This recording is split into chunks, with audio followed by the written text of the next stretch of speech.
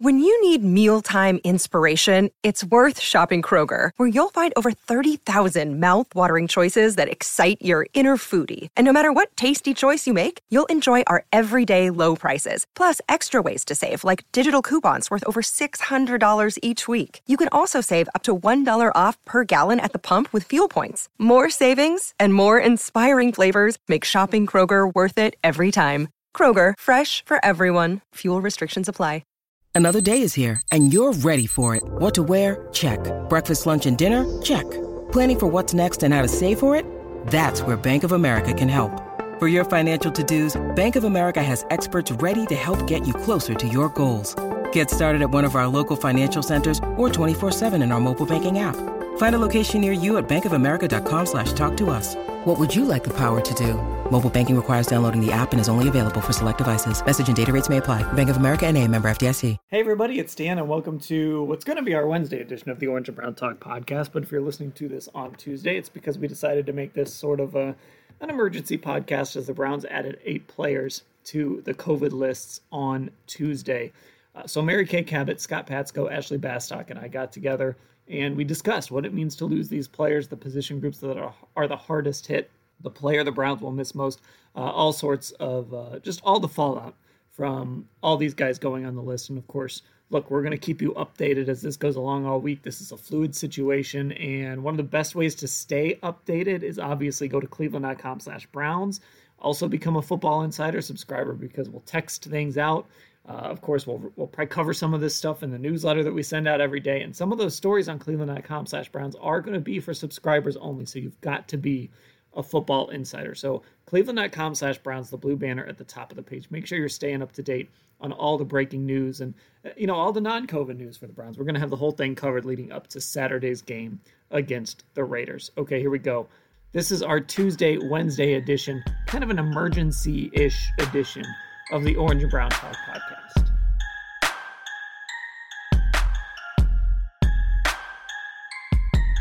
And here we go, I guess we'll call this an emergency edition of the Orange and Brown Talk podcast, our Wednesday edition, but who knows, you might be listening to this on a Tuesday, since that's when I'm going to put it up. The Browns put 8 players on their COVID lists, 2 go on the practice squad list, 6 go on the regular COVID list, and it is key, important players for this team. So as we're recording this, it's Austin Hooper, Jarvis Landry, Takk McKinley, Wyatt Teller, Jedrick Wills, and Drew Forbes. On the practice squad list, it's JoJo Natson, who was probably pretty important for this football team this week, and then also a tight end. And I just clicked away from the email, so I can't even remember his name, but I'll find that here. Each of you are writing stories about sort of how this affects the team. So I thought let's kind of get into each of these areas. And Scott, I want to start with you because you're writing about the offensive line, and this is kind of the area that as of right now is the most decimated by all of this. So when you look at the offensive line in light of all these moves and these positive tests, just what are your initial thoughts? Oh, that's my initial thought. Yeah, I mean, they're already without Jack Conklin. They had James Hudson playing at right tackle because they didn't seem that thrilled about Blake Hance playing there. I think goal number 1 was to keep Baker Mayfield upright, and James Hudson has been able to at least do that. But now you got 2 other spots to think about. And for all the people who were quick to make jokes about how they're better off without Jedrick Wills on Twitter today, he is still by far your best left tackle. So I was just looking at the options. I mean, you have Blake Hance, obviously, and Michael Dunn, who Michael Dunn and Nick Harris have pretty much been active whenever they've been healthy. They've been active. They typically try to carry 8 linemen, and those guys are the extra ones. They're on special teams. They're, out there for jumbo packages or in case of emergency. But just looking at how they performed this year and last, the best could be Hance at left tackle, Bitonio at left guard, obviously, then Treader in the middle, Michael Dunn at right guard, and then keep James Hudson at right tackle. Hance has had trouble with his pass protection this year, but some of his better games have been on the left side. He's graded above 70 twice as a pass blocker on the left side. Now, one of those was this past week's game when he was kind of like the pretend backup tight end, but still, it's something. And some of his better just blocking games overall have been from the left side. So that's why I thought that he could be the option there. You keep Hudson where he is, where he kind of did okay, even though he graded really low as a run blocker this past game. And then maybe it's Nick Harris or Michael Dunn, and Michael Dunn performed a little better than Harris when he's gotten his opportunity, although neither of them have much in the way of experience anyway. So yeah, it's not great. You're a patchwork situation, and you've had trouble running the ball in recent weeks. You have a defensive line that got some pretty good pass rushers on it. But yeah, beyond those guys I've mentioned, you got, rookies and guys who just haven't played much at all in the practice squad. So it's pretty much all hands on deck and hope for the best. Yeah, Mary Kay, Max Crosby, this is from PFF, has 78 total pressures this year. That's tops in the league.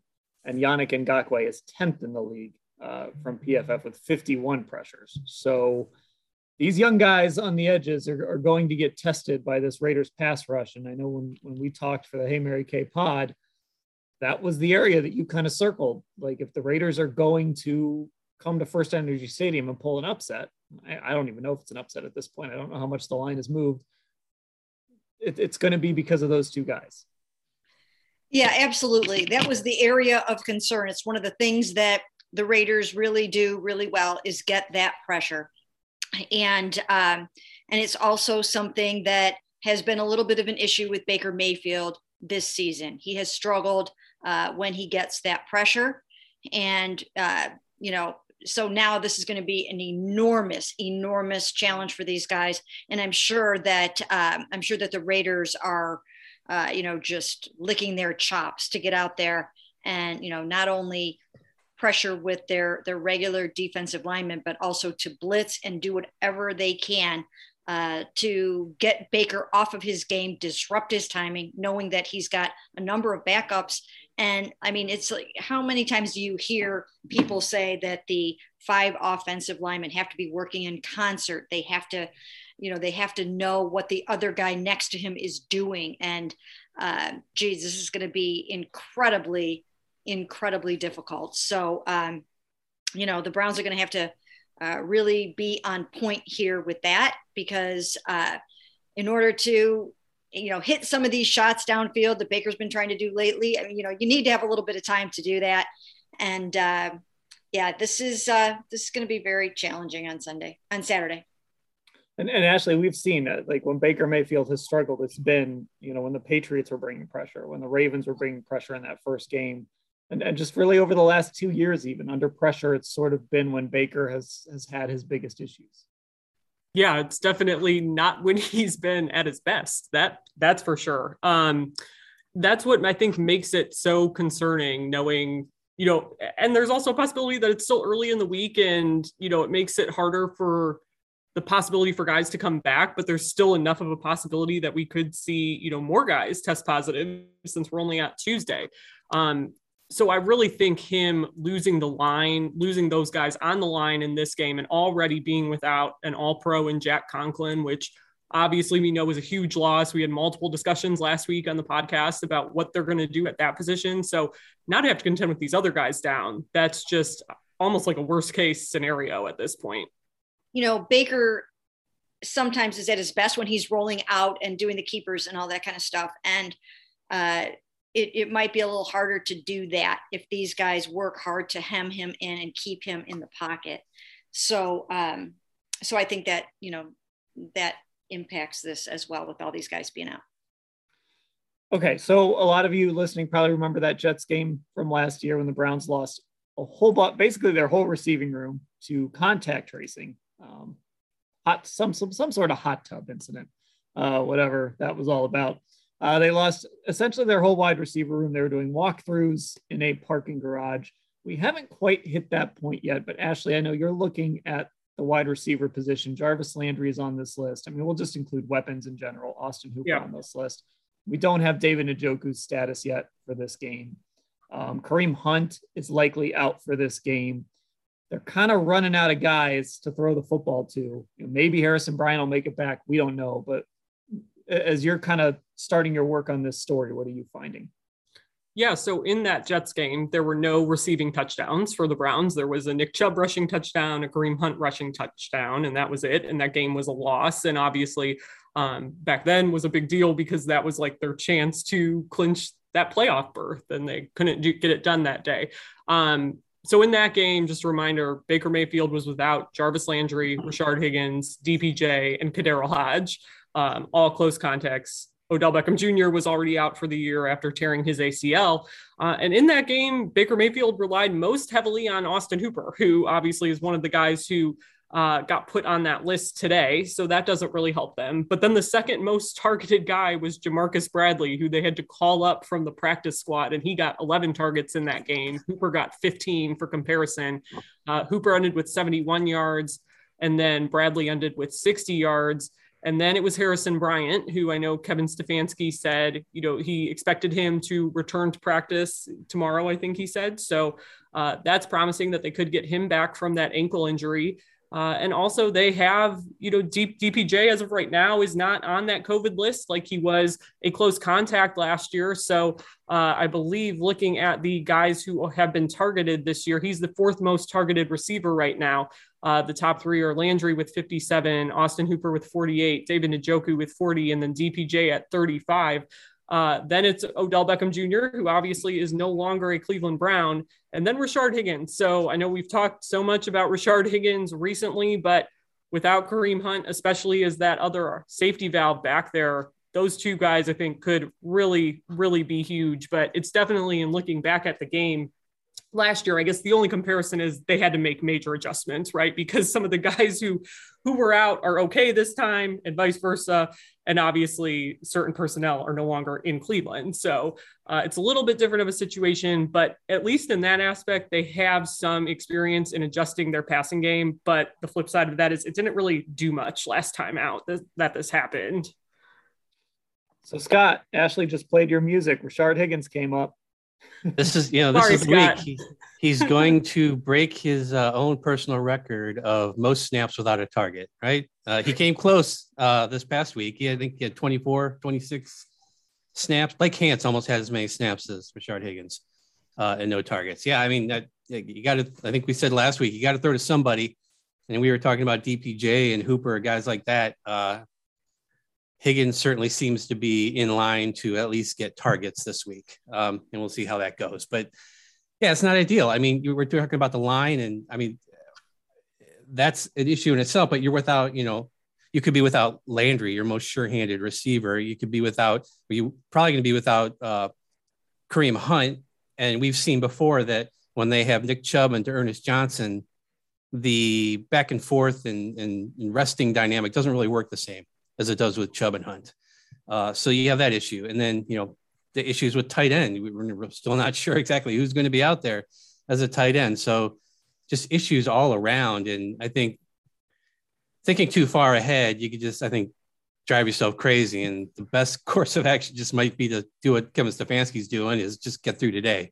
Because tomorrow could be worse. It could be better, but it could be worse. Yeah, like it's super easy to say, oh yeah, DPJ is like their most likely target, but like what happens if he's not able to play? It just is, you definitely kind of get why Kevin Stefanski has to go that route a lot of times, because there's a lot of things you can't plan for in these COVID situations. Mary Kay, who do you think they're going to miss most as it stands right now? Oh, you know what? That's a really, really good question. I haven't really thought too much about that. I would say, gosh, I might think it might be Wyatt Teller. I think it might be Wyatt, because he's going to be so key in both the running game and the passing game. And I actually kind of think Jarvis hasn't had that great of a season where you think, my goodness, we can't replace his production, right? I mean, you can plug some guys in there and have them throw the ball somehow, some way, and get something out of them. By the way, do you guys remember I thought the Browns should sign Rashard Perriman after the Bears let him go? I do remember that. Why don't they ever listen to me? Why can't they ever listen to me? But anyways, so yeah, I think I'm going Wyatt. I mean, I just have too many visions in my mind of Wyatt just pancaking guys this year and just, pulling out, and just Nick Chubb just blasting through holes, and once again, just the communication, just what it does just to the whole line to be upset like that. So yeah, I'm going to go Wyatt Teller on that. Scott and Ashley, I'll ask you the same question of the guys that are out. Who do you think they're going to miss the most? Even if you want to say Kareem or somebody, like, it doesn't have to be one of the COVID guys. Who do you think they're going to miss the most out of this group? I was going to say the tight ends. I mean, if you're without you need experienced tight ends so they can at least run the kind of offense they want to run and not have to go into, creative emergency mode like they did Sunday against the Ravens. At least two of those three guys, I think, if you're down to just, Miller Forrestall or Maurice or whatever they're calling him, you're in trouble because you don't even have Blake Hance anymore to be that backup guy or that pretend tight end. I think those two guys are really a key to at least having some sort of normalcy to what they want to do on offense. Yeah, I mean, I think Mary Kay pretty much nailed it with Wyatt Teller. I mean, he just is so important to every aspect of what this team is trying to do. It's why he got that extension. But for the sake of conversation, I will say if Kareem Hunt is not back, that certainly affects them in the pass game as well. Because, again, looking at that Jets game, they were able to get both him and Nick Chubb involved in that pass game. And, again, they didn't get much going in the pass game that game last year. But again, I mean, we've talked about it nonstop. He's such a safety valve back there from Baker Mayfield. He gives opposing defenses fits because of what he can do in the pass game. And it makes it really hard to, it makes them have to make a decision that is a very hard decision to make in the moment when you're in the middle of a game in who they're going to put on him. So Wyatt Teller notwithstanding, I would say Kareem possibly still being out with his injury could be a big, big factor. One more thing real quick about the tight end situation. The overwhelming majority of players in the NFL this season who have tested positive for COVID-19, the overwhelming majority of those guys take about 10 days to be activated. So the reason why I'm bringing this up is because that kind of informs a little bit about what could happen with David Njoku. That cuts it close for him, but he still has a chance. Whereas like Jamie Gillen doesn't necessarily have that great of a chance. And Anthony Walker doesn't have all that great of a chance. So they have to be activated by Friday at 4 p.m.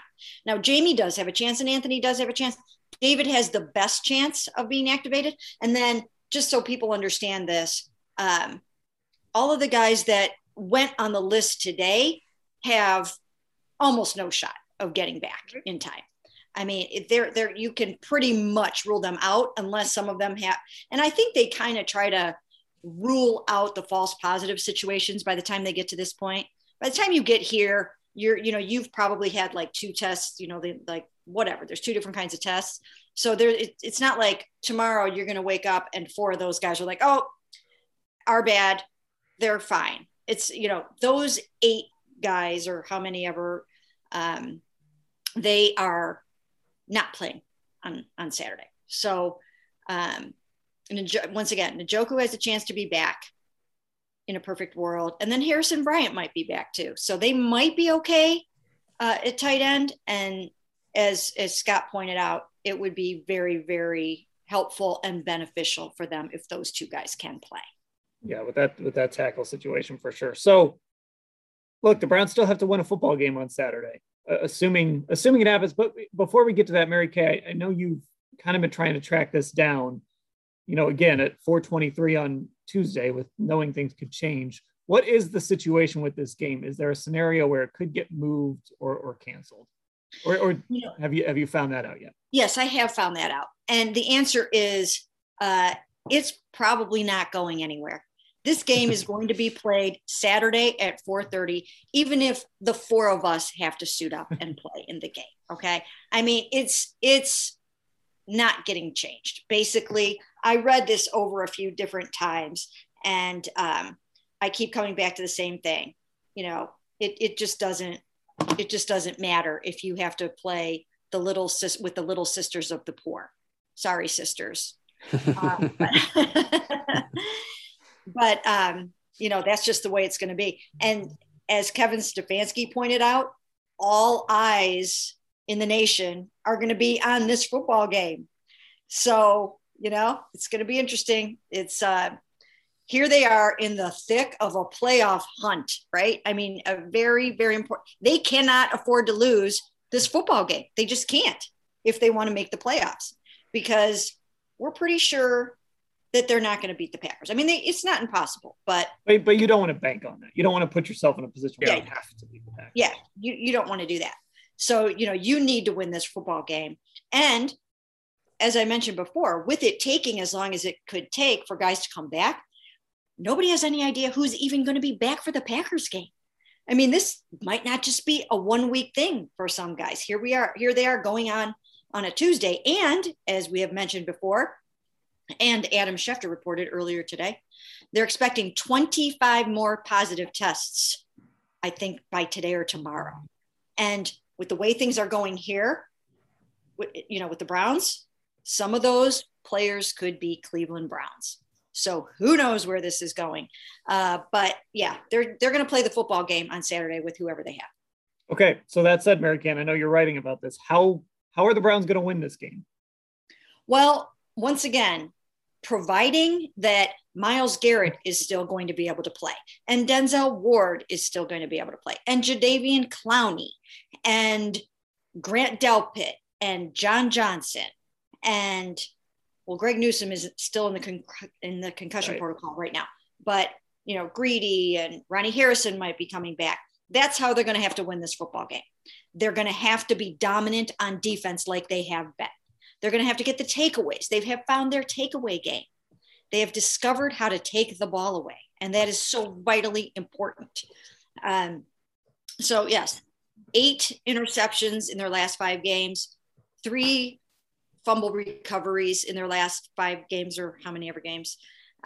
So yeah, they're coming up the curve in terms of taking the ball away, and that's what they're going to have to do. That they're going to have to get great pressure on Derek Carr. I think he's been sacked a ton again, just like Lamar has, and just like Baker has. I think he's right up there. Still studying some of these statistics as we head into the week, but that's what it's going to take. It's going to take a dominant defensive performance, and I think that can still get the job done. I think this is a championship caliber defense right now. Well, and the good news there, Scott, is this defense has won this team games and recently, maybe Sunday, for example. Yeah. I mean, look, before today, I thought this Raiders game was a lot more winnable than it looked, a month and a half ago. They've lost 5 of 6. I know a couple of those were to the Chiefs, but they got blown out by the Bengals, lost to Washington, and they've had a lot of issues. They got injury issues. They got just execution issues. I mean, they had a huge upheaval, on this team this year. So it just totally seemed like a really winnable game. And like Mary Kay had said a couple of days ago, everything just keeps coming up Browns. That's just seemed to be another example of that. But now it's all changed. But the offense wasn't great. Even without all this COVID issue, you knew that going into this game, the offense was going to be a struggle again, probably. And it was going to be another situation where this defense was going to have to continue to play well. So from that standpoint, nothing's really changed, but the job on offense definitely has gotten harder when that's the one area they didn't need to add more roadblocks to. But yeah, I think this defense is capable of carrying this team. It's just, man, you don't want to get the Raiders best all of a sudden. They're back there against the wall too. And I know they've had this bad stretch here, but I mean, they're still part of that big jumble of teams in the AFC that kind of still have a chance. I don't know. I don't feel as good about this game as I did 24 hours ago. That's for sure. Yeah. And that's kind of the problem here, Ashley, is they've left themselves no room for error. Had they won a couple games earlier in the year that maybe they should have won, we're sitting here saying, okay, maybe this game's not going to go their way, but that's all right. They banked a couple things, and that's just not the case this year. Yeah, I mean, we had during the bye week and even on Sunday in the postgame pod about how really we think that they could only afford for sure to lose one more game. And, assuming, like Mary Kay was saying, that it's probably going to be the Packers game, just given everything. And then they had to go and win these other 4 after that bye. So, I kind of agree with Scott that I was thinking like for me personally, of the 5 that were left after this bye, I think the Raiders were the team I was least worried about, while acknowledging it was still a possibility you could lose to them if they were able to turn things around here quickly enough. But, I just think given all of these COVID tests today on the Browns, given all these COVID tests around the league, like it's so hard to even guess on what Saturday could potentially look like in terms of personnel for either team. So it definitely is, the unknown is kind of scary, but like Mary Kay said, everything's been coming up Browns these last couple of weeks. Just about everything they've needed to happen has happened. So that was beneficial on Sunday when we were talking about it. And now you look at all the guys that they are very likely going to have out. Man, they got so lucky with some of these teams winning who they really needed to win.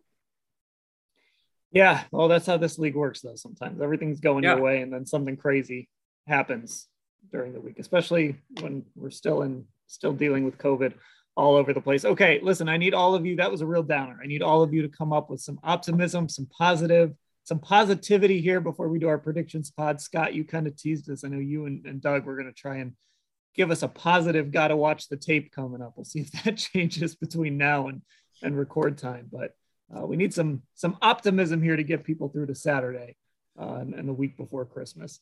Go ahead, Mary Kay. I got one thing for you. Darren Waller didn't practice today. It was an estimated practice report, but if they had a full practice, he wouldn't have practiced, and he's still kind of iffy for the game. And if he doesn't play, then that's something that I think Browns fans can kind of hang their hats on a little bit. Yeah, he's a monster. Probably one of the 3 or 4 best tight ends in the league when he's healthy and right. So that would be a big break for the Browns for sure. Okay, that'll do it. Our emergency-ish edition of the Orange and Brown Talk podcast. For Scott, Ashley, and Mary Kay, I'm Dan. Thanks for listening.